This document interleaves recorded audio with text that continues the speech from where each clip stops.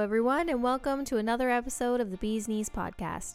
We're your hosts, Ben and Brittany, and if you haven't already, please download this episode. And make sure to check out the link in the description where you can find links to our Discord and socials. Happy listening. It's my birthday on Saturday. And I'll cry if I want to.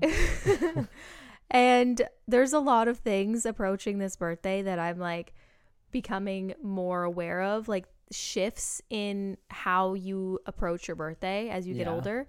And so I've seen a lot of people in their mid-20s, they still tend to do that roundup thing. We were at a family Easter, and someone that was there mid-20s rounded up to the next year. And everyone was like, oh no, don't round up, appreciate where you're at kind of thing. And I was thinking, I was just sitting there silently yeah, I'm hanging on to that 28 for as long as I can. I go to the gym, and on the elliptical, it asks for your age and your weight and stuff, so it can monitor your heart rate, make sure that you're not gonna die if you're 80 or something. And I still put 28 in there. I am not rounding up. I will be 29 on Saturday, and next week I will still put 28 in. You are going to be 28 and 13 months, 28 and 36 months. Forever 28. Yeah, it's funny because I'm 30, and it's funny how many things that are just regular things that you do hit different. Mm-hmm. I get out of bed and I cannot move my head some days. All because I slept wrong. I remember listening to my dad wake up and be like, oh, I really slept wrong last night.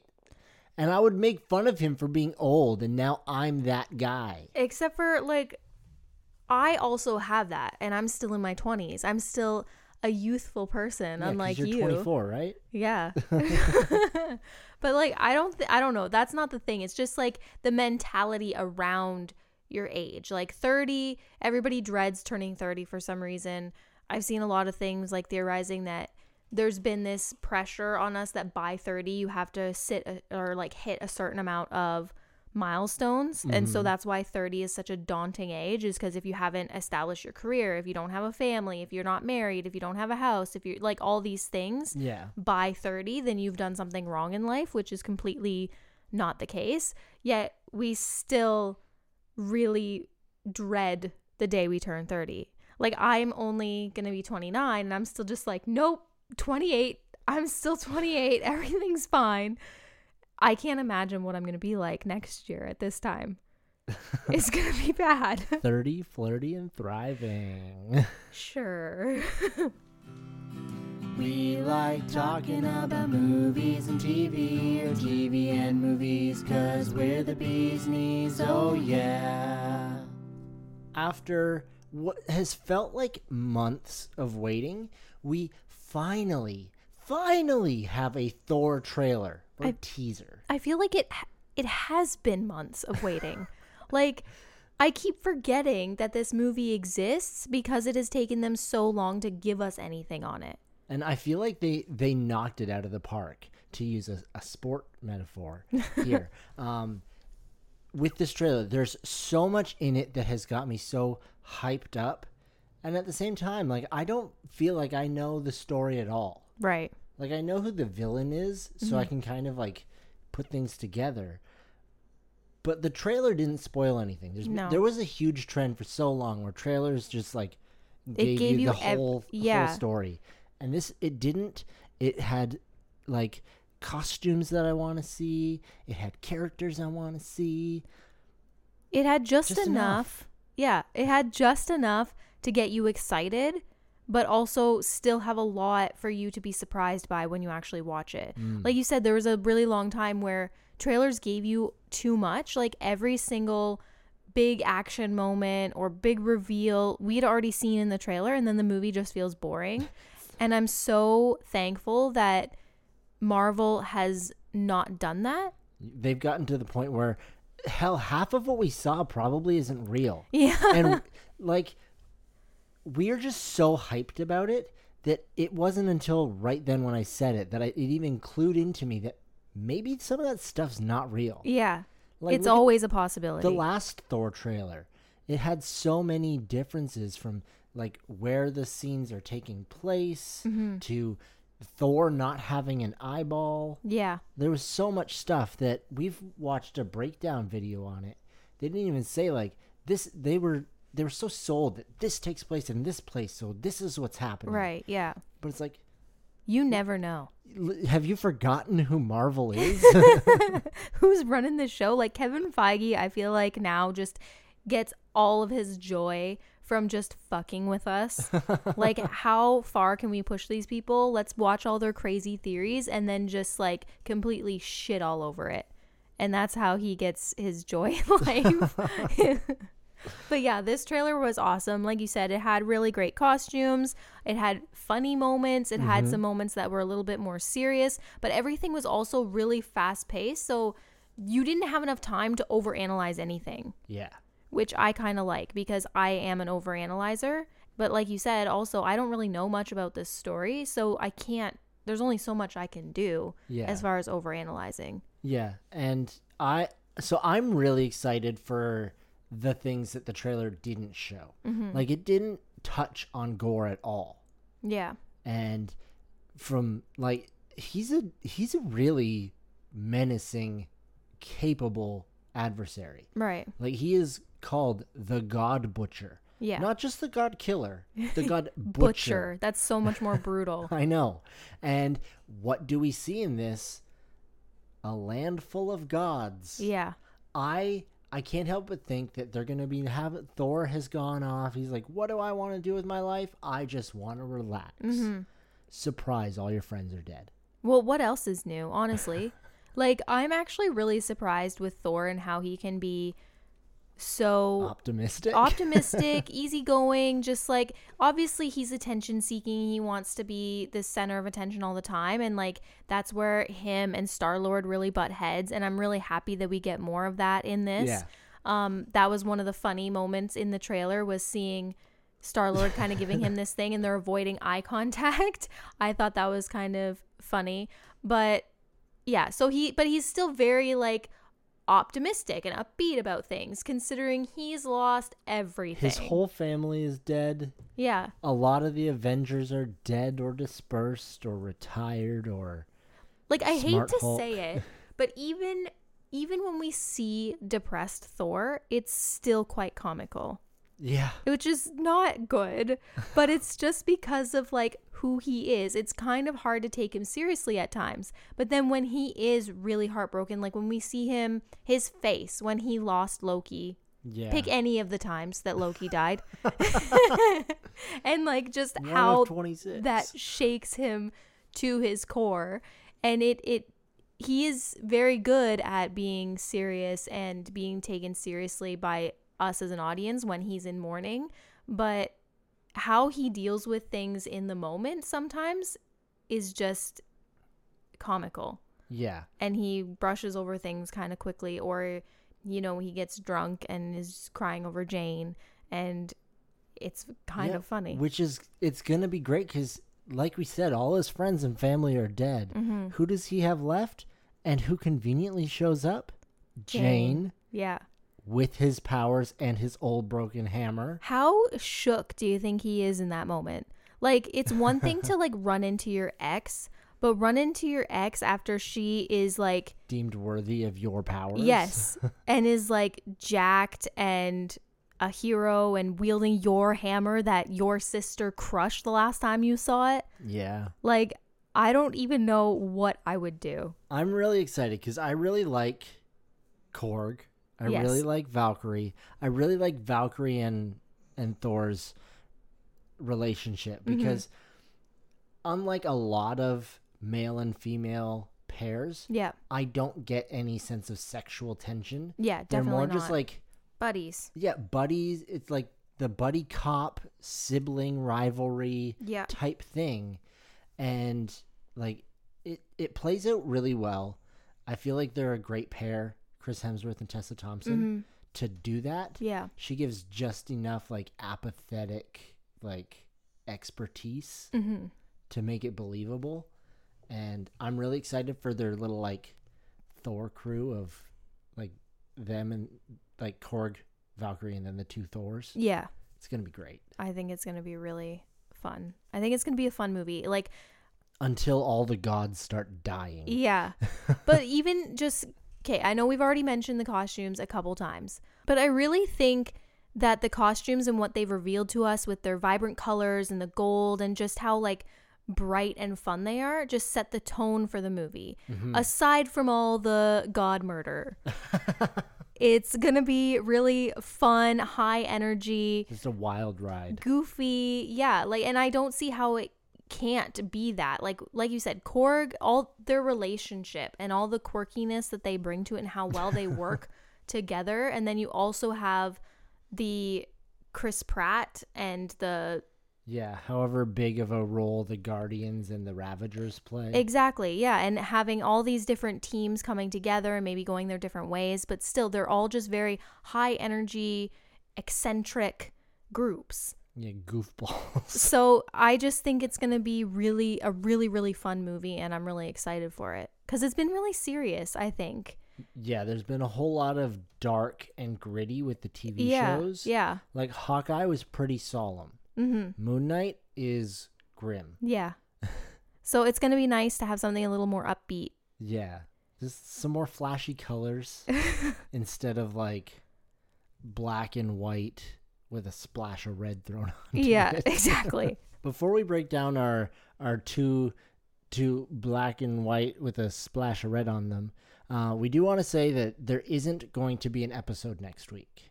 Yeah, like through COVID, I've had a little bit of extra health issues going on, and because of COVID, everything's been delayed, but I'm finally getting those things addressed, and I'm having a little minor procedure on Thursday, so I'm not sure how I'm going to be feeling, and I don't want to commit to anything if I don't know what the recovery is going to be like.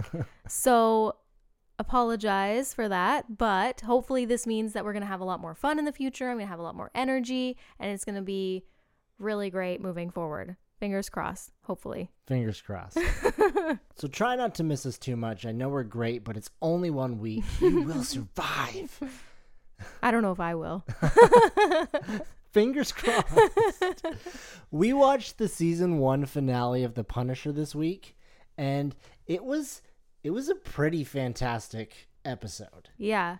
It was, I really loved it from start to finish. I feel like it had really great themes throughout the episode. And so it starts off with kind of, we see Frank getting saved by Madani's doctor father, which I didn't know that he was a doctor. Maybe it was mentioned. Dad. Yeah, like maybe it was mentioned and I just didn't know, but whatever. He's getting fixed up, which is great. And then it immediately switches to Billy in his recovery because he got that one shot in the arm. Yeah. And I just really loved this because throughout the whole season, we're seeing Frank repeatedly get beat up, stabbed, shot at, pulling bullets out of himself, cleaning himself up, stitching himself up. And it's a very grounded perspective on how someone would handle those situations. Like, yes, he is in pain. You can see that he's in pain, but he also really brushes it off. Like, he doesn't... is far too stoic to show his pain. Yes, exactly. And even in his fights, like, he's not trying to be triumphant in any way. He's just like, I'm just getting this done. It's like a job. He's set out to do it. He's just getting it done. And he's not looking for any heroics. Like, he's not looking for cheers or fans or anything. Like, he's just like, I have a job. I'm going to do it. I don't care. He's not about showmanship. He is about results. Exactly. And then, so seeing Billy in one scene, just the exact opposite. And when I first watched it, I was like, wow, why'd they pick up on this trope? You know, the trope of walking away of a big explosion. And yes, Billy was very efficient going through his like, what is it? His compound, I don't know. Anvil. Yes. Yeah. So he's walking through his Anvil corporation and he's getting ambushed, I guess. Like, he's got CIA or something coming to arrest him, and he kind of catches on and takes them out, and he does it very efficiently, similar to Frank Castle. Only it's the ending that really gets me, that I was like, why did they pick up on this trope? They haven't done this through the whole season. And I think it's just to show like the main difference between Billy and Frank is that flashy, showy, look at me kind of attitude.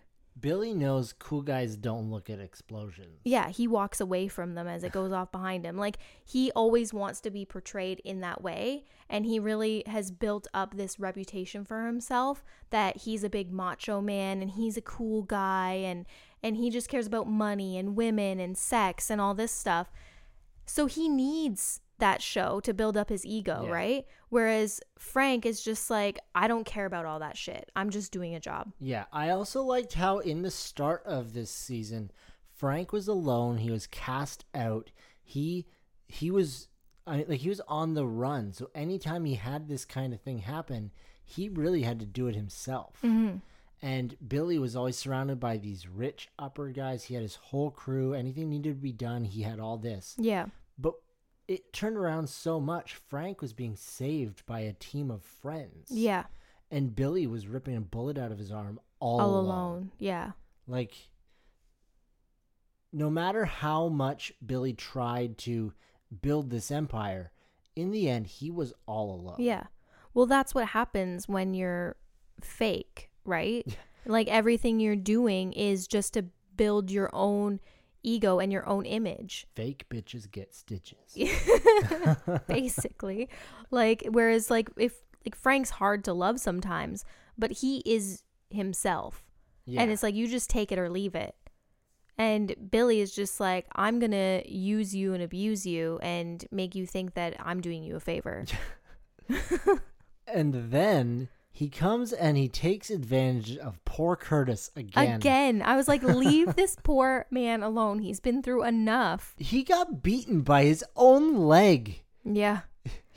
He's had it rough enough. And like I've said before, he's just such a sweet soul.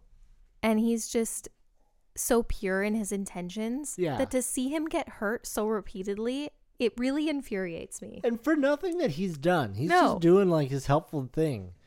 And then he just gets just abused all the time. I don't like it. Poor guy. But luckily, Frank saved the day. And all was well in the world. Yeah, and then Billy tries to say, my word means something too. It doesn't. Bitch, please. It doesn't. So then we get to like the next big thing, which I say it would be the carousel fight. Yeah, absolutely. And it was just a little bit of the like running around in the carousel, like going around and around, and they're just kind of yelling at each other and they're trying to figure out where each one is and that kind of stuff. That part for me was just like, all right, I get it. Like, you're both military, you know how to like look for the person, and it just got a little drawn out. For me, I was like, how big is this damn carousel that you can't see each other? Carousel, it's huge. Yeah, but there's only one center console, and then you can see around. Like, yeah, there's not that much blind spots. But then, and Frank also was having flashbacks at the same time, so he was kind of already thrown off his A game. Plus, he has not healed yet from getting tortured. Yeah, like this. Like, I kind of felt bad for him again because he has all these wounds still. Like, he was on his deathbed how many days ago? With a handicap. Like, yeah. And it was actually really kind of heartbreaking to see the fight in the beginning because Billy had the upper hand. Like, he managed to get Frank to get rid of all of his weapons by using the hostages. Again, like, what a dirtbag. Yeah, it's funny because Frank initially was just like, let's finish it, you and me, just us. Yeah. But what does Billy do? He gets hostages. Of course he does, because he knows that he's not shit. He ain't shit. Anyway. He ain't shit, and he should quit. So yeah, I really was just like, oh, come on. This is so painful to watch, as Frank, we know, is already in so much pain. And then he's going through all this emotional turmoil as well. Yeah. And he freaking calls Madani there, or like shares his location with her to get her to come, just for her to get put out in like 2 seconds. The fact that her whole character arc in this resulted in a half-second interaction of just her getting immediately just taken out of the fight. Yes. And I thought, like, what? Was this really necessary? But it provided just enough time for Frank to tackle him. Yeah. And kind of like take things back. Well, I would say very briefly, because in their actual physical fight, Billy had he was overpowering Frank in the beginning. Like, he was punching him a lot. But I really liked how, okay, so Billy was punching Frank a lot, right? Yes. And Frank was just like getting back up, taking more swings, whatever. Once Frank finally does get a good hit on Billy, there's no coming back. Yeah, well, it's funny because Frank has spent the whole season just getting the shit kicked out of him. Mm-hmm. And functioning through it. Yeah. Whereas Billy, I don't know if he ever really had that. So like, Frank can function in pain. Mm-hmm. There was a time Billy had this like knife out of his wrist, and he had it stabbed like through his collarbone. Yeah. And Frank through that picked up the shard and stabbed him. Yeah.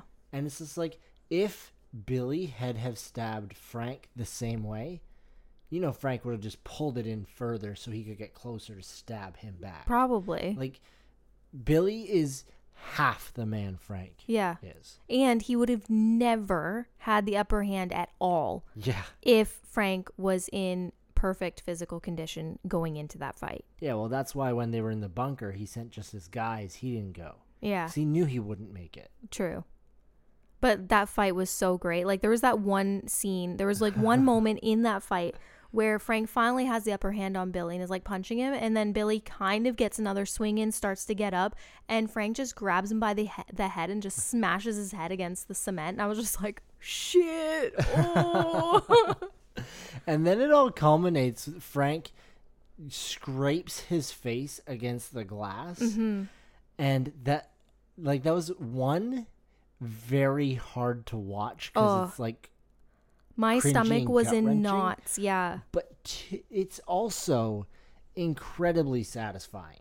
I feel like I was not a big fan of the guy that plays Billy throughout. I feel like he was just playing it too just like sinister. Too much of like a Weasley kind of guy. Yeah. He didn't seem like a military man. He seemed like a schmooze, But the acting when Frank is scraping his head across the glass and he is just screaming.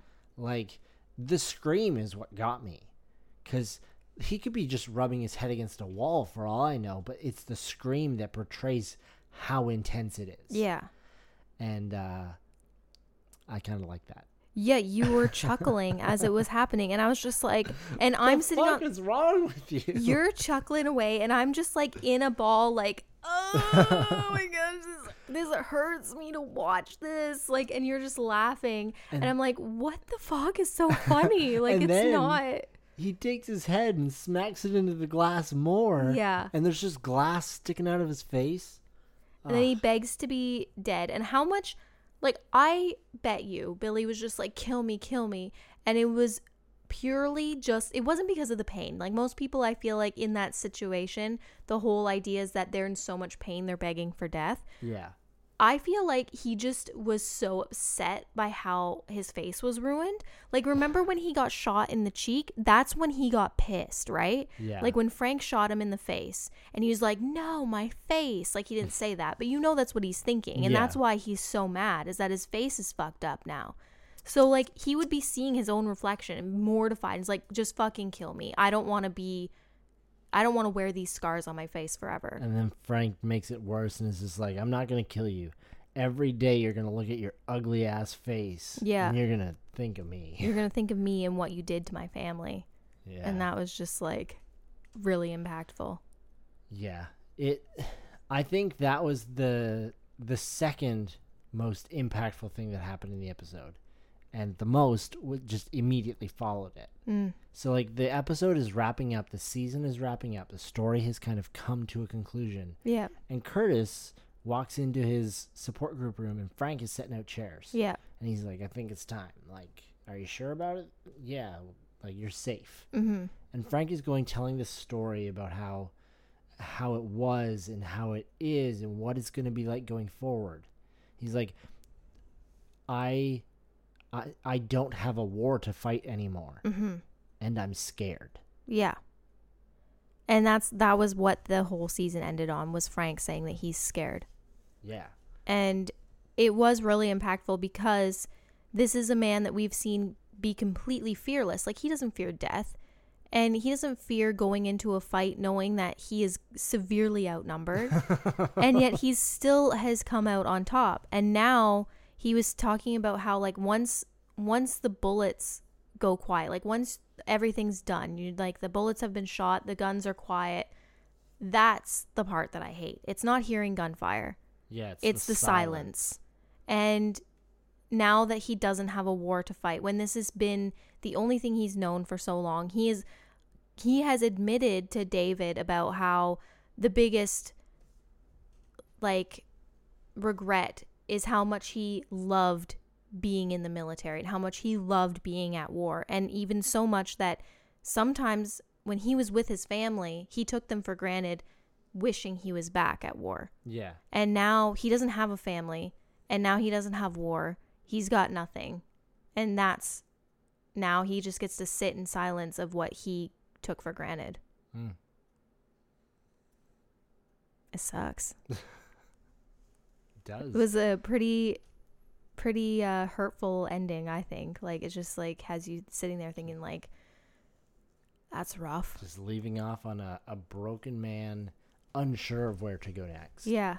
Like, he was given a, like, start over. Like, he was given a do-over.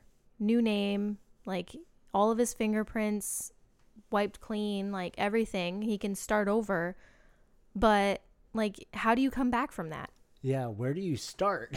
Exactly. We'll just have to start watching season 2 from where we initially started watching it, thinking it was season 1.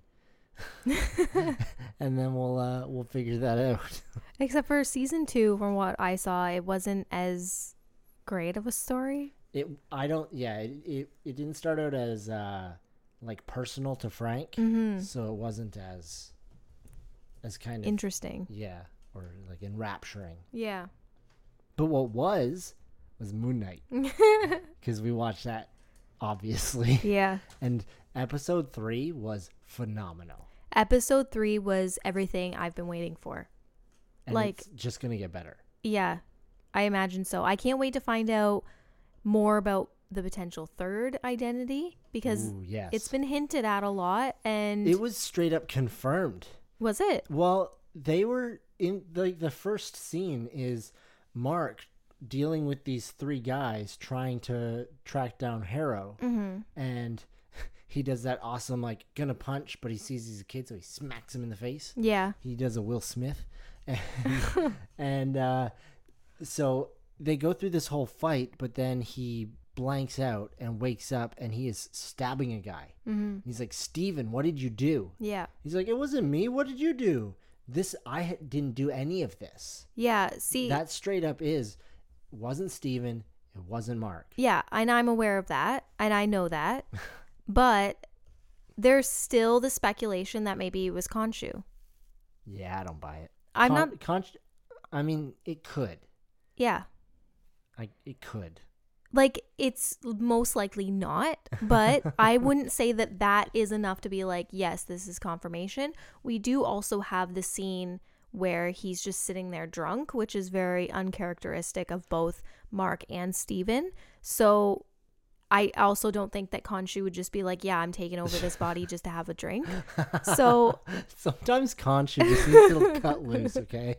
So, like, I think it's very likely that there is another identity, but I'm not going to say it has been confirmed, because there is still the possibility that Khonshu is just like, I'm just here to get shit done, kill this guy so we can move on. All right. But what's more likely is that it's Jake Lockley, and he is one twisted motherfucker.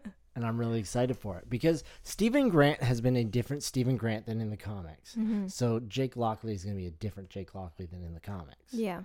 And we've got a little softy who's just like having a good time, isn't he, bruv? Yeah. Then we have Mark Spector, who is tough but somewhat honorable, but then it seems we just have like the most ruthless killer. Yeah. And I think that one's gonna be fun. There's still so much that we don't know about Mark yet too, though. Like, there's that one scene before he turns into Moon Knight and has that really awesome fight scene, which we will get to. We'll get to it. Where Harrow is kind of taunting both of them and getting in their heads a bit, and he's mentioning about how Mark lies to Layla because if she knew the truth, then it would confirm what he already knows and that he's not worthy of love and all that stuff. And it's just like deep cut. And it's just like, what did he do? And there is that, like, in the comics, you had mentioned that, you know, maybe he murdered Layla's dad, who was the architect who found the scarab. Yeah. So it's like, did he in full consciousness kill Layla's father without knowing it? Right. Like, without knowing it was Layla's father? I think that was the third identity that did it. That's my headcanon. Well, then why would Mark be the one lying? Okay, so, but here's the thing. Because Mark is the person, and there's just these different identities. Yes. So I think that when Mark was in the car and he was deflecting it and being like, no, he's just trying to get into her head. Right. I think he was genuine. Because I don't think he is aware that he did it. Because it was a different personality. Okay, that's an interesting take. That's just my theory. See, I just wonder if he did do it under the instruction of Khonshu and didn't know, like, who he was killing. That is possible. The only reason I'm more subscribed to my theory is that Khonshu is about justice to people who have done bad things. Yeah. And I mean, like, sure, grave robbing a tomb is not great, but like most archaeologists do it to put it in a museum so people can learn. Yeah. So, I mean, I don't see Khonshu being like, kill him. Fuck that guy up. True. I don't know. I found it a little bit suspicious. He was acting a little squirmy, and the whole, like, not being worthy of love and that being like a fear within him. And it makes me wonder if he knows what he's done. Trust me, there is a lot you don't know about Mark Spector. I'm fully aware there's a lot I don't know about Mark Spector. I just said that. That's how I segued into this conversation. Yeah, so about that fight, though. Amazing. Kay. Like, sorry, go ahead. Okay, I just want to say, being someone who hasn't read the comics, I did not know that shot where he's jumping off the roof and his cape goes into the moon was, like, directly from the comics. Yeah. And I was, like, shitting my pants watching that. You're like, oh, it's a moon. I was it's like, a moon. Yeah. And you were just like, yeah. And I was like, yeah. It's just, you know how Batman has a cape that looks like bat wings? Moon Knight has a moon cape. But I really liked that. And there's so many things in that whole scene that I was just like, this is what I came here for. Thank you. If you're liking the stills and all that, like the taking from the comic, there's also that meme where Moon Knight's like, random bullshit, go. Yes, yeah. Like, he does the closest thing to that by just throwing a ton of stuff out of his cape and killing a bunch of guys. Yeah, I know. I've seen that as well on the internet. I want to start off talking about the fight about Layla's bit because it's a little more reserved because she doesn't have Moon Knight powers. Yeah. But it was also really good because she's little. Yeah. But she's scrappy. Yes. And then turns out this necklace is these two, like, kind of like little scythe things. But they were also kind of like moon shaped, right? It was like a moon, and then she pulled it apart. Right? Maybe Khonshu already has claws in there. Well, that's a theory as well, that he's kind of already been manipulating her mind a little bit so that she'll be more susceptible to his influence. Yeah. I liked how, so her and Steven were kind of starting to get together and figure out the thing. Yeah. And then stuff goes down and it's gone now. But then there's this bodyguard who comes and is like, sorry, I'm going to have to, like, kill you now. Yeah. And she's just not having any of it. She stabs him in the chest.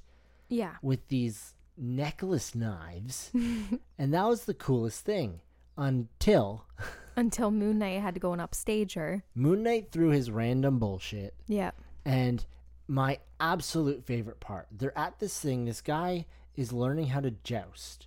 And the character that is being played is Midnight Man, who is an adversary of Moon Knight.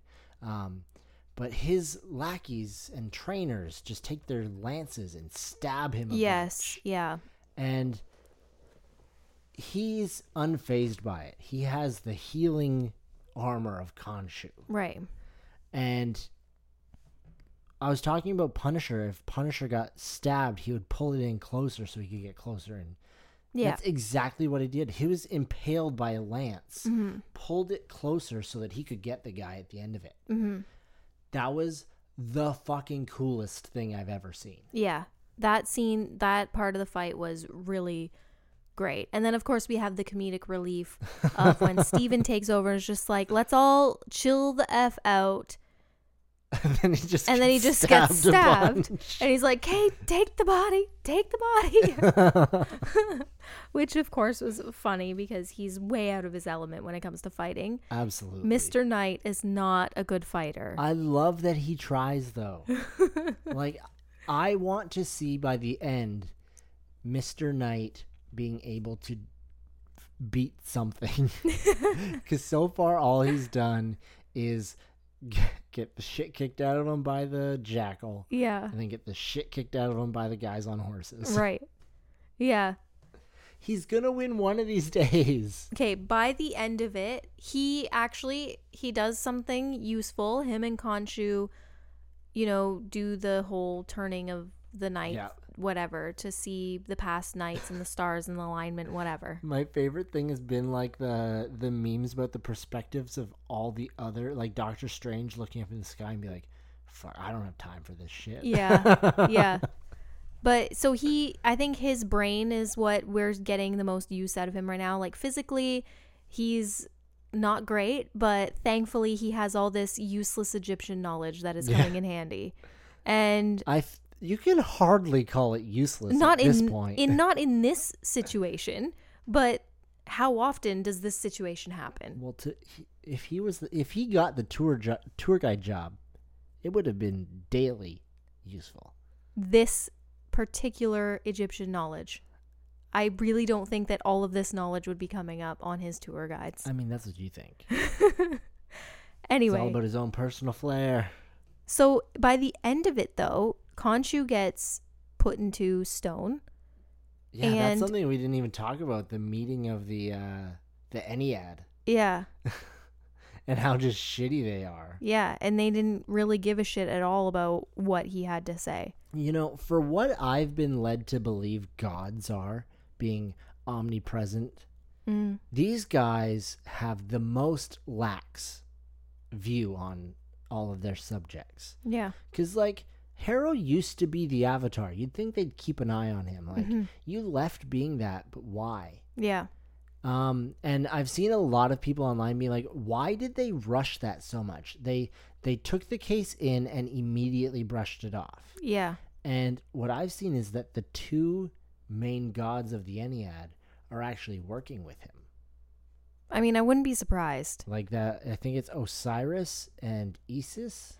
There's always something like that where the whole system is corrupt and there's someone on the inside who's working with the bad guy. And that is a common thing to happen. So I wouldn't be surprised if that was the case. Yeah.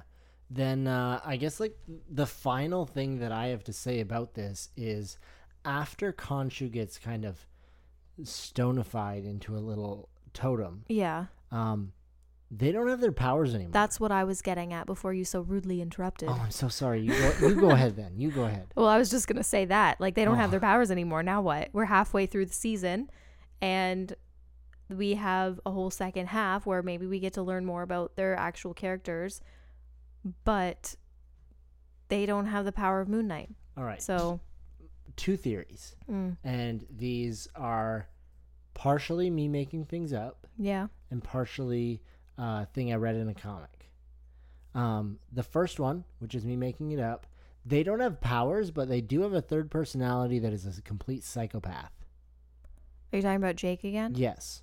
So maybe he gets them through this powerless bit. Possibly. I mean, the amount of skill that he has shown in his, because I'm now led to believe that the first episode, when we see Steven going through all that chaos and it's just like, oh great, the idiots got the body again, and he kind of had those like phase out moments and then come back and everybody's dead. Yeah. I'm not convinced that was Mark. Well, yeah, because now. every time Mark's been in control, we've seen it. Yeah. So I'm thinking, and if he's fully capable of fighting off that many people, like clearly he's got to have some like Moon Knight level fighting skills. Yeah, and also the bodies that he left on the ground, there was one guy with like his whole head smashed. Yeah. So like it's vicious. Yes. So so yeah, that's one theory. This psychopath personality is going to help get through that time. Or two, he's going to wake up in a psych ward and none of it was real. Well, I hope that's not the case. Don't say that. Don't just me. Like, that's some Lost level crap that I'm not here for. There is a bit in a comic, and I don't know if I remember it clearly or if it's just me making shit up again. But he is in a psych ward and none of this was real, or at least that's what forces have been influencing his mind to think. Okay. So it could even be that him realizing he's in a psych ward and none of it was real was also not real and everything actually is real. Yeah. So. Okay. That's some theories there. I like the first one better, where Psycho kind of takes over and anytime they're in a pickle, he's just going to kill everybody. But he doesn't need Moon Knight. You know, we've got that psych ward option on the table now too, so that's great. One more thing that I really want to briefly discuss is in the desert, when Mark accepts that he can't help Khonshu with the whole I remember that night, I remember all nights scene, and Steven takes over the body. We don't have that eye roll back to the head and then like a quick flash and then a different person is in control of the body. Yeah. We have just him staring blankly for a minute where it seems to be like nobody in control of the body, very briefly, like a quick second. And then Steven is in the body. And I just want to say that Oscar Isaac is amazing because that moment when there's that personality switch, it is incredible that you can see it just in the way he is moving, just the tiniest little movements in his face, that it's a different person in control of the body. It's funny because there was a photo taken of Willem Dafoe on set with them, with Oscar Isaac and, the fuck is his name? The guy that plays Harrow. Ethan Hawke, that's it. And everyone was just like, why is he there? Like, is Green Goblin in it? And it's pretty much come to the consensus that Oscar Isaac was just being like, so how do you portray different characters with your face? Right. Because Willem Dafoe did it really well. Yeah. And interesting. Oscar Isaac did it really well. Yeah. I remember like we were sitting on the couch watching this and it was just, we noticed that and we were just kind of just flabbergasted. Like, holy shit, that was amazing. Like, how did he do that? How was that so just seamless and effortless and just like so natural? It's crazy. Daddy Oski can do all things.